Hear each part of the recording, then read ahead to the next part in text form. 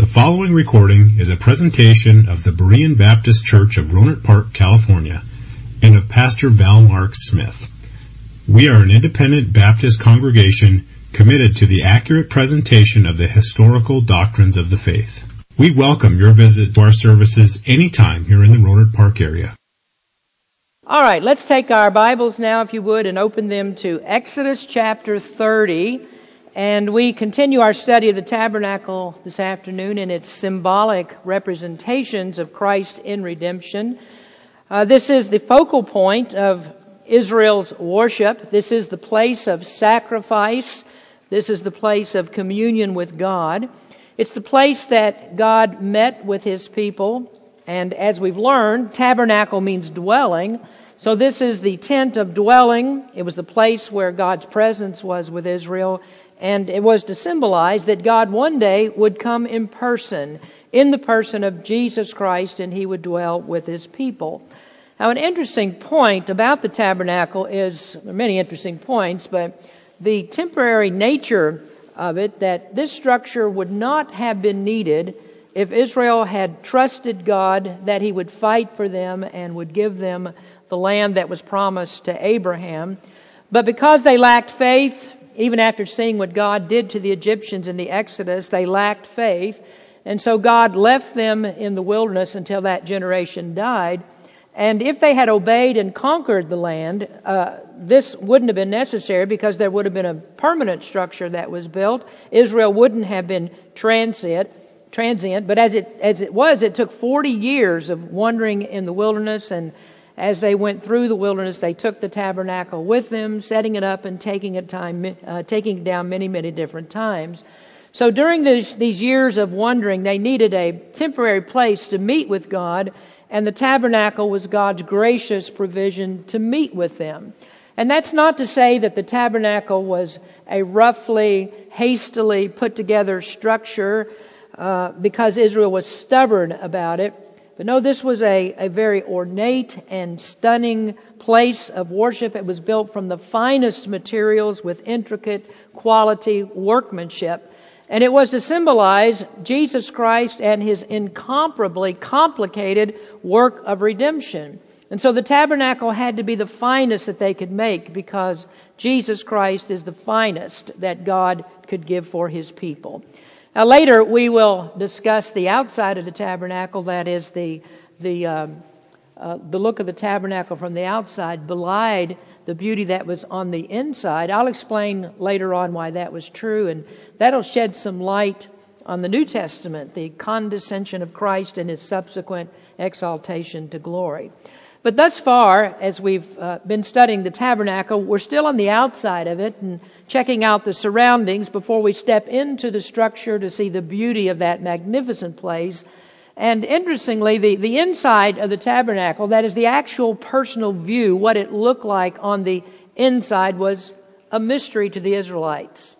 More a mystery than it is to us now that we can read about it, because they were never permitted to go on the inside to see it after all of it was put together. So they didn't see it. Anyone who wasn't a priest never saw the inside. Anyone who wasn't a priest was not allowed to touch any of the articles of worship. To touch it was death, because these things were sacred, they were holy, and it was to show that the way to God was not yet open to the individual. Always there had to be a go-between. There had to be a representative who went to God for the people. And of course that representative was the priest, and he stood in the place of Christ, who would one day consecrate the way to God forever for everyone who believes, so that each of us can come to God without any kind of an intercessor. We come through Jesus Christ. And this is what the priest did. He represented Jesus Christ, and only He could enter into the tent of meeting. We've seen in our virtual tour of the outside many significant details. There's much here to learn. As I said, the work of redemption is very intricate in all of its details. And so we walked around the outside to see the enclosure where there is a beautiful white linen fence representing the righteousness of Christ. Then we walked through the main gate of that fence.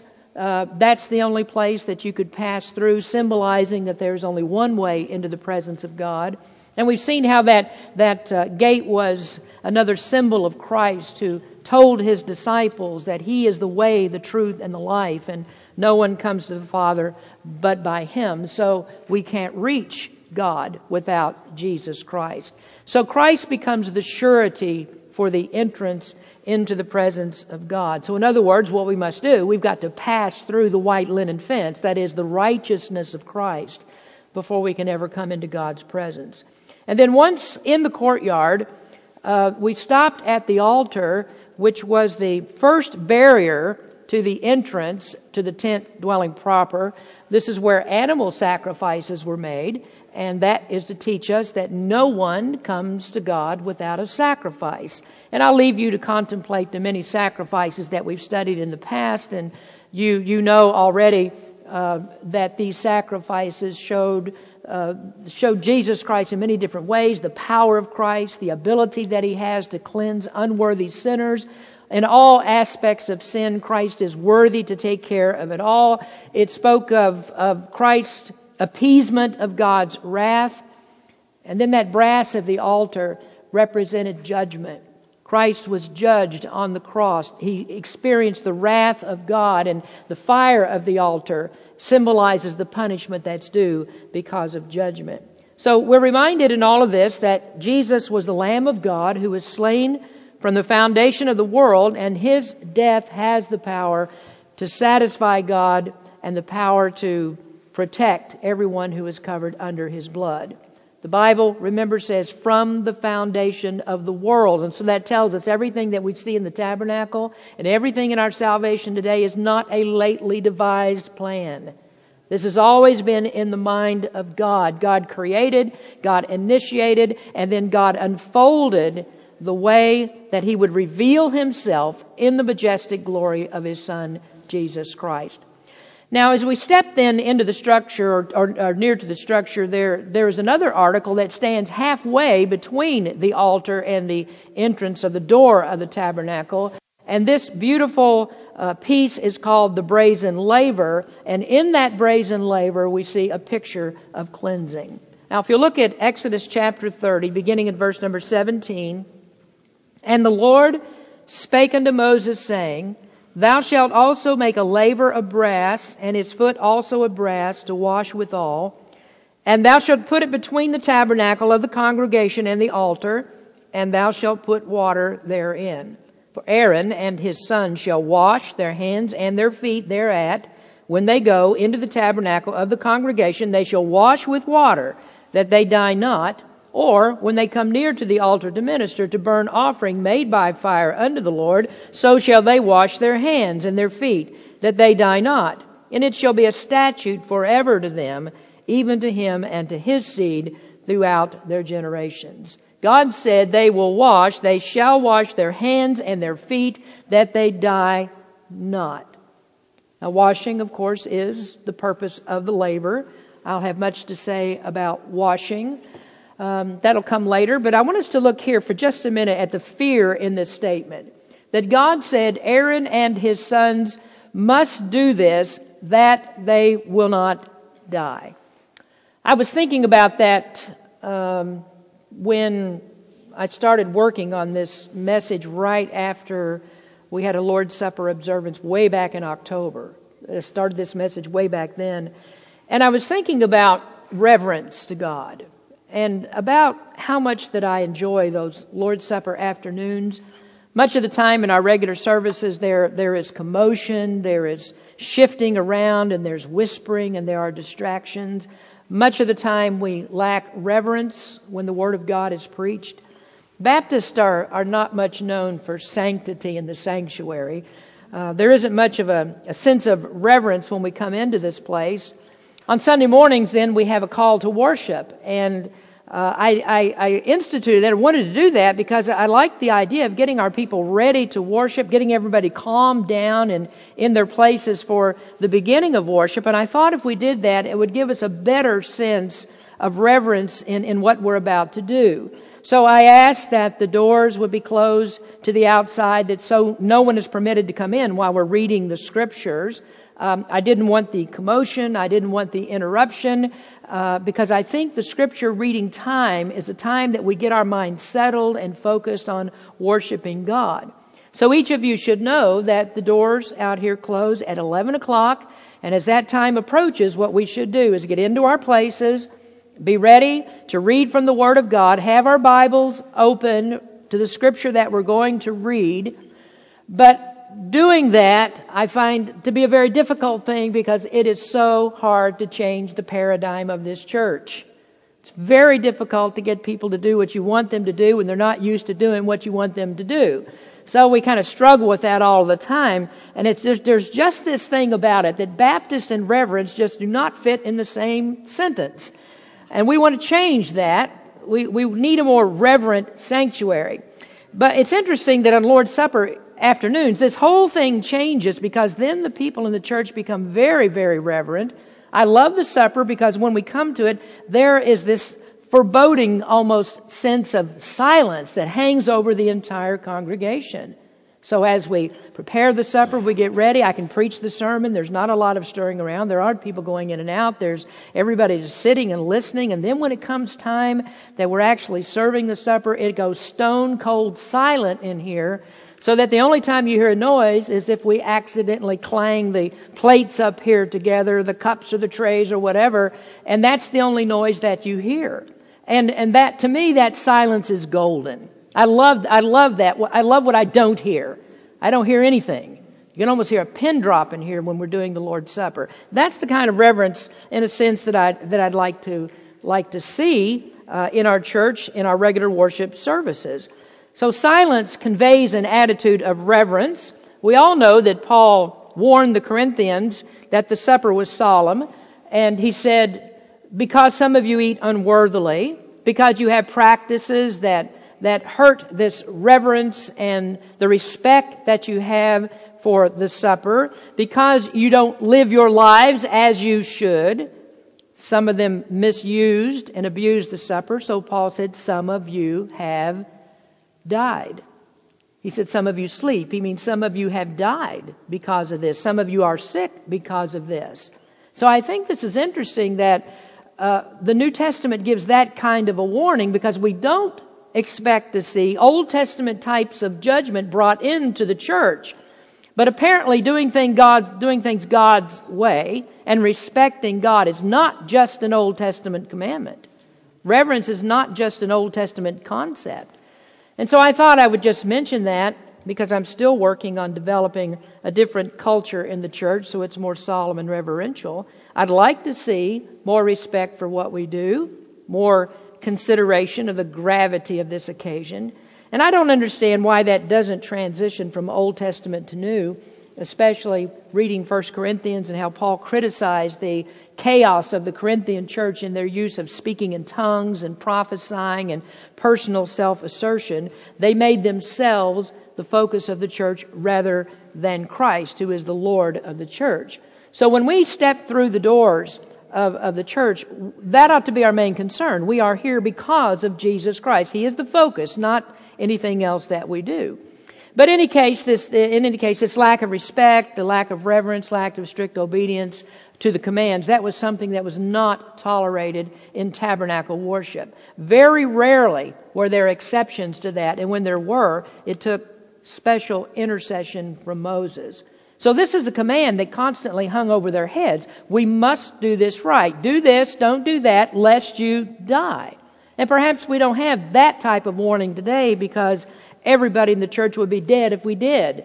So we're not going to get that kind of warning. But that's something for you to think about. Think about that before you decide to carry on a conversation with someone when the Word of God is being preached. Think of it before you decide to go out, when you could sit just a little bit longer.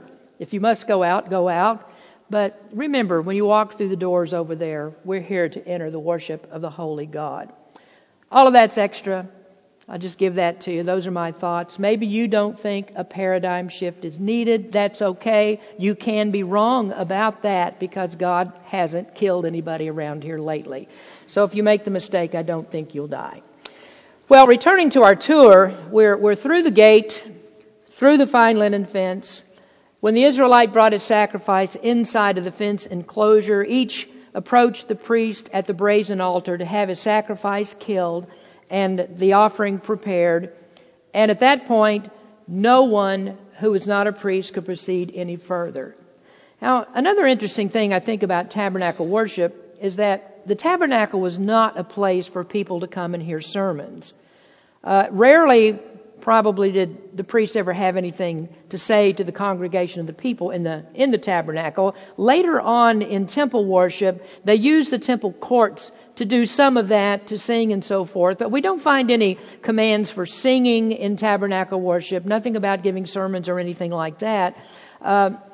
There's no work for anyone to do at the tabernacle but the priest. They're the only ones that are involved in the worship. Other Levites would transport the tabernacle from place to place, and they would set it up. They would do everything that's on the outside, but they didn't have any worship duties.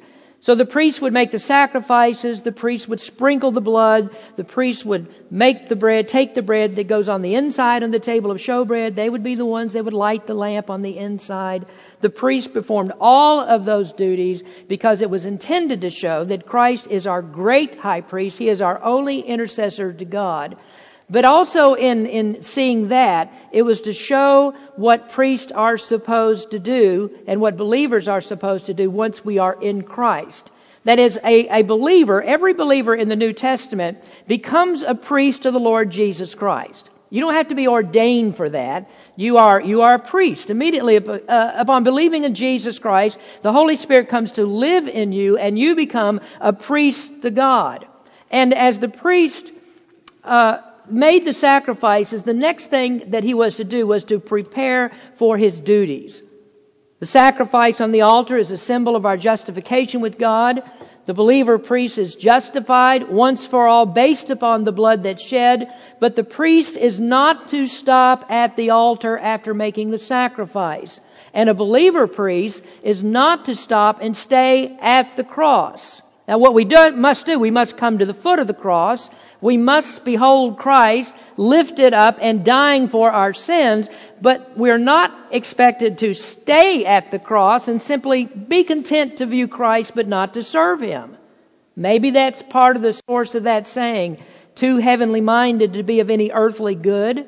We have to do much more than contemplate the salvation that we have in Christ. The Word of God says that we need to complete our salvation in Him. Now that doesn't mean that there's something else we can work to do to get our salvation, but completion of our salvation is for the child of God to go on in his sanctification, to grow, to be more like Jesus Christ. And so what we must not do is sit at the cross and do nothing. We've got to get up. We've got to go on to sanctification, and we must become consecrated workers for Christ. Now, I want you to understand that because there are times when we hear church members say they don't want to be called on to work. All they want to do is listen to sermons. They've camped at the cross as if there's nothing else that God intends for them to do. Now, you imagine how God would treat Aaron if he never moved away from the altar. If he stayed right there, he never went into the tabernacle and never took the blood of consecration. Now we have these pictures, the picture of this approach to the laver, that it's time for the priest to begin his service.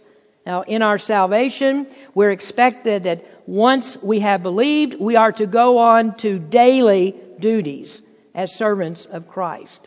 In Christ we've been cleansed once for all, but we live in a world that is sinful. We live in a world in which the dirt of sin often clings to us as we walk through this world. Now for that, we need daily washing from our sins. That's one of the things this laver pictures. The laver is significant as a type of washing from daily defilement. And so standing between the altar where the place of sacrifice is made and the door of the tabernacle is this brazen altar, and every priest must stop there to wash before he enters into his duty, not one time, but many times as he goes through the day in its active service to the Lord. So this laver is a wash basin mounted on a pedestal. It's in the courtyard between the altar and the entrance of the tabernacle. It is filled with clean water. and the purpose was to provide the priest a place to wash his hands and his feet before he entered to do service on the inside. Now, in this picture I want to show you, this is an artist's rendering of the laver. And as you can imagine, the laver, much like everything else in the tabernacle, is very rich in symbolism. The laver is a picture of cleansing and how we must be cleansed before we're ready to enter our service to Christ. Now, we can think about that in relation to the Lord's Supper, that each time before we partake of the supper, I ask for us to have a silent prayer, and that's the time for us to pray and confess our sins so that we don't eat the supper unworthily. In other words, what we're doing is washing ourselves. We're cleansing ourselves through prayer. We're getting the purity of cleansing from defilement of the world. As John wrote in 1 John, if we confess our sins, He is faithful and just to forgive us our sins and to cleanse us from all unrighteousness. And so it is with service. We're not ready. We're not ready for it until we're cleansed both in justification and in our sanctification.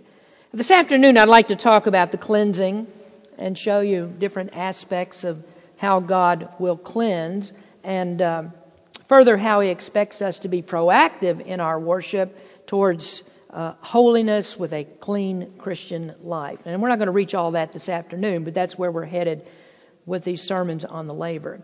So our first observation would be the source of our cleansing. How is a child of God cleansed? How is he ready to be used in God's service? Well, first we see that cleansing proceeds from the Word of God. I'm sure you notice that we don't have a brazen laver sitting in our church for people to come and wash before the services. That's not how we do things today, but rather we have the Word of God. And you can't miss this, I don't think, when you come to Berean Baptist Church, that the primary focus of our services is the Word of God. There isn't anything that we do here that can work without God's Word. We go to God's Word to find our source of strength. This is the place that our minds are cleaned out, that they're flushed out with the Word. And there's some who see a church like ours and they see the insistence that we have of living only by the precepts of God's Word, and they'll say to us, "You people are crazy. You're brainwashed." Fine, I'll own that. Yes, we are brainwashed. We've been renewed in the spirit of our minds, and we've had our brains washed in the laver of God's Word. That's why we're different people. So the laver in the courtyard, it speaks of the washing, made of solid brass, filled with clean, pure water. And it reminds us of what God said to the prophet Ezekiel. God said to the prophet, "Then will I sprinkle clean water upon you, and you shall be clean from all your filthiness." Now, as we saw in the brazen altar, the brass altar, brass is a symbol of God's judgment. God's judgment is never very far away from any of these ceremonies because it shows that God is holy and righteous and that everything must be done acceptably according to His holy character. So the laver, this huge laver, contains this clear, pure, clean water, and that water speaks of the Word of God. And often you'll find this in Scripture that the Word is compared to water. Even baptism as a symbol is a symbol of being cleansed when that person is immersed into the water. It's not an actual cleansing, we know that. That comes by belief in Christ, the blood of Christ. But the symbolism is there. Going into the water is a cleansing, you might say. And I might mention that sometimes our water over there might not be as clean as we would like it. Lino skims off the flies after it's been there too long. He is the priest of the baptistry over there, so he takes care of all of that. But thankfully, we don't find anything in the Word that says there must be a chemical test for purity of the water that we use, because that we would probably fail that. But there isn't anything that's more important in the Christian life than God's Word. Jesus said that we are to search the Scriptures, for in them we find eternal life. So we are to search the Scriptures. God's Word is to be preeminent, and that's why when we meet here in Berean Baptist Church, the only subject that we have is God's holy Word. We're not going to preach from the newspapers and magazines and television programs, and we won't take our our interest in those things, we will always go to the Word of God. So what do? We start today out with reading God's Word. There's that call to worship. Immediately we go to God's Word. We read it again. Jason reads it again before I preach the sermon. And then when I get up to preach the sermon, I read from the Word. I read from our text and I preach from it. And then we bring in other scriptures to support the premise of the sermon. So we start in the Word, we stay in the Word, and we finish in the Word. Why? Why is there so much emphasis on the Word of God? Well, let me tell you. First of all, the Word of God is important because the Word of God reveals God's will. We find God's will in God's Word. To find direction in your life, to find out what God expects from you, the place that you must go is to the Word. So if you want to find God's will, and I've talked to many people who said, I don't know how to find God's will. How am I supposed to know what to do? This is the answer to that. The place to go is to the Word. I know you're all familiar with this scripture. This is one that ought to be engraved in the fleshly tables of your heart using biblical language. That's 2 Timothy 3:16 and 17. All scripture is given by inspiration of God and is profitable for doctrine, for reproof, for correction, for instruction in righteousness, that the man of God may be perfect, truly furnished unto all good works. If we are furnished completely to good works through God's Word, then there is no other source needed. We don't need another revelation from somewhere else. We don't need other material to read. We only need God's Word. And we are to read it and apply it. It provides the perfect cleansing that makes us fit for God's service. I just love to make this a sermon on that one subject. I love to talk to you about God's Word. Why is God's Word so important for you as a Christian? And in fact, I did preach on that in the 1 Thessalonians series. 1 Thessalonians chapter 2 and verse 13 is the foundational verse of the epistle, where Paul wrote, For this cause also thank we God without ceasing, because when you received the word of God, which you heard of us, you received it not as the word of men, but as it is in truth the word of God, which effectually worketh also in you that believe. The Bible is not the word of men, it is the word of God. It's quick and living and powerful because it is the word of God. And it's never going to help you unless you are thoroughly convinced and believe that it is the word of God. The word works effectually in you that believe. So Paul never advised, Paul never preached, never did he tell anybody to do anything that wasn't tied to the instructions found in the Word. Now, if you want, you can go back to that sermon in 1 Thessalonians. It wasn't all that long ago, and you can see the many ways that the Word works. The Word works effectually in you that believe. It is active in you if you are active to hear, to read, to study, and believe. So the Word will guide you into the will of God. And I don't really need to be too specific about that, because rarely do I find people who study the Word and stay in the Word, people who are students of the Word. Rarely do I find them come to me and say, can you help me find God's will for my life? Can you show me what I'm supposed to do? No, if they've been in the Word, it's working effectually in them already to show them what they are supposed to do. So rarely do I counsel with anybody or have people in my office saying, I just don't know what to do. I'm completely stumped. It just doesn't happen because we have so many good students of God's Word in Berean Baptist. So the labor there is there to remind people of how important God's Word is. And if you are a Christian who neglects the reading of God's Word, then you're not prepared for God's service. The priest can't enter the tabernacle without washing in that laver, and you needn't think that you are prepared for your prayer life, that you are prepared for your worship, or prepared for any service to God until you spent time in God's Word. I don't know how we get that across in stronger terms than we've used. You're not spiritual, you're not consecrated, you are not pleasing, you are not ready to worship unless you have the Word of God on your mind. Why do we need time in the Word? Because secondly, the Word reflects our sin. How do we know if we chosen the right way or the wrong way? How do we know that the path we walk is in holiness or it's a path to destruction. How do we know that? Unless the Word reveals sin. Now, a person who reads the Word daily would assuredly have a heightened awareness of sin. You know, all of us can expect dull sensitivity to sin if we're not in God's Word.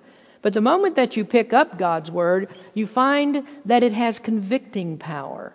It reveals how filthy and defiled we are when our lives aren't pure and holy.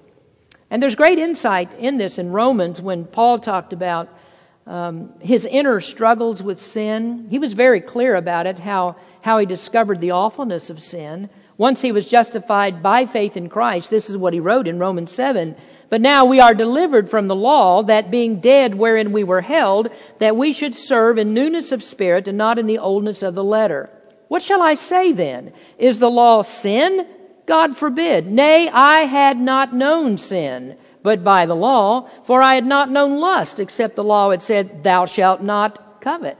So Paul found the law of God, the Word of God, to be very forthright and unforgiving about sin. When he read the Word of God, he found that the Word pounded him. The Word was always working in him and just grinding at him because of the sin in his body. It was always beating him into submission. Sin fooled him. And sin, he said, was even powerful enough that it disguised the purpose of the law. He had to find out, what is this law for? But then in the end, when it's all revealed to him, Paul says the law is holy, it's just, and it's good. And what the commandments would never do, they would never let him escape identifying and dealing with his sin. And that's what Paul's struggle in Romans 7 is about. The law crushed him. It fought against him daily. It exposed sin so that Paul finally cried out, "O wretched man that I am, who shall deliver me from this body of death?" And there's only one answer to that. The law kills. It kills your hope of life. It forces you to do one thing and one thing only. Go to Jesus Christ for your deliverance. So when you read the Word of God, you will spot your sin, and the place that you go to get rid of it is straight to Jesus Christ. The Word points you to Christ. It reflects our sin and it reveals Christ. Now, I didn't make that a bullet point on your outline tonight, but you might just write that in. The Word also reveals Christ. So this is the purpose of the laver. There is a picture of Christ there, and not just Christ. We'll also discover the Holy Spirit is in this picture too, and we'll talk about that in the next sermon. David wrote in the Psalms, "Wherewithal shall a young man cleanse his way? By taking heed thereto, according to thy word." In James 1, verses 23 to 25, James wrote, "For if any be a hearer of the word, and not a doer, he is likened to a man beholding his natural face in a glass. For he beholdeth himself, and goeth his way, and straightway forgetteth what manner of man he was. But whoso looketh into the perfect law of liberty, and continueth therein, he being not a forgetful hearer, but a doer of the work, this man shall be blessed in his deed." So the Word of God is the place to see a reflection of what you are in comparison to the way that God sees you. Once you see yourself in the Word, and then you leave without fixing the flaws that you see, James says, in effect, that you're like a person who gets up in the morning, you look at your face in the mirror, then you go off and you forget that you needed to comb your bed head. You don't remember that there was drool running down your chin, and you forget that there's that crusty sleep in your eyes. You don't remember that you were supposed to shave because you got 4 days stubble on your face. So you just go off forgetting that you need to clean up and look presentable. And that's what the mirror is there for. It's there for that purpose. So you see what the faults are, what needs to be fixed. And that mirror is supposed to help you fix the problems. And this is exactly what James means by the Word of God. It is the mirror. It is the thing that helps you to see the problem and then prompts you to fix that problem. Now, to show you how perfect the Word of God is, nobody can tie this whole picture together like God does. Nobody knits the Scriptures together in such a way that all of these things that we read, like we've just read in the Old Testament and what we've just read in the New Testament, fit perfectly together And when you learn both sides of this, then you have a complete picture of what these Bible authors are talking about. Let me show you an example of this. God puts things together with precision. Let's go to Exodus 38 for just a moment. And our question is, what did Moses use to make the brazen laver? What is his material? Now, brass was needed for many parts of the tabernacle. Brass needed to be collected from the people. Sometimes it would be found in jewelry. It would be found in pots and pans, and they would melt it down to refashion it for the purposes of making the different parts. Brass was used also for the brazen altar. It was used in covering the post for the fence. It was used in the foundation sockets of the fence. And there are offerings that are mentioned in the Scriptures for those different things. But when it comes to the laver, we don't see a place for an offering. There's no mention of an offering of brass to make the brazen laver. So let's notice what Moses used for this brass. This is Exodus 38, verse 8. And he made the laver of brass and the foot of it of brass. And where did he get this brass? He made the laver of brass from the looking glasses of the women assembling, which assembled at the door of the tabernacle of the congregation. From the looking glasses, or from the mirrors of the women. Now, why did he choose that? Well, this brass was high quality. It could be polished to give an excellent reflection. In those days, mirrors weren't glass with a silver or an aluminum backing, but instead they're made of very highly polished brass. Now, isn't it amazing how the Bible teaches us to look into the Word? In the Word we see ourselves. It reflects what we are. It gives information as to what we should look like. And to make that point in a very highly symbolic way, God had the laver made from mirrors. Now, the laver represents, again, the cleansing of the Word as we are reflected in it. And as we look at that and see what Moses chose to make this laver from, where God said to go get this brass, that gives us significant insight into James chapter 1. And you have to know that these men who knew the Scriptures forwards and backwards practically, they knew what Moses did in the tabernacle. And James chose this illustration almost assuredly because they chose the looking glasses of the women in the Old Testament, and he knew that compared to the Word of God. And he just used that, put it together, and that's how we get the picture. Now, my question is, how would we know those kinds of things unless we study these things out? Unless we learn this? It just puts so much more of a meaning behind what James had to say in the New Testament. So that's an indication of the value of our study. The Word is magnificent in many ways. God is the only one who could weave symbols like this in and out throughout His Word to teach such amazing truths. Cleansing starts with the Word. You'll never be the servant that you should be until you have been cleansed by the Word. The Word of God says, cleanse your ways by the Word. And only then are you ready to enter into the service of your Christian life. Now, I'm going to stop with that. I don't want to tackle the next part of this. That would keep you too long. So we'll come back again and we'll talk about what the Word does. We'll talk about it as a spiritual cleansing agent. This laver reflects Jesus Christ, who is the living Word. Blessed be God for Jesus Christ. Let's pray. Father, we thank you for the Word that we've read tonight and the study that we've had. We're thrilled to have your Word, your precious Word, given to us so that we can learn more about you. We can learn what you expect from us. We can learn what we should be and how we can be cleansed in all of our ways so that we can be made like our Lord and Savior, Jesus Christ. I do pray that you would speak to our people and you would look at the attitude of our hearts and that we would be people that are ready, able, and want to be used in your service. That we don't shy away and just sit and listen to sermons, look at the cross, and never think about the service that we need to render every single day for you. Help us, Lord, to be faithful servants. Bless our people. Bring us back into your house again. In Jesus' name we pray. Amen. Thank you for listening to this presentation of the Berean Baptist Church of Rohnert Park, California.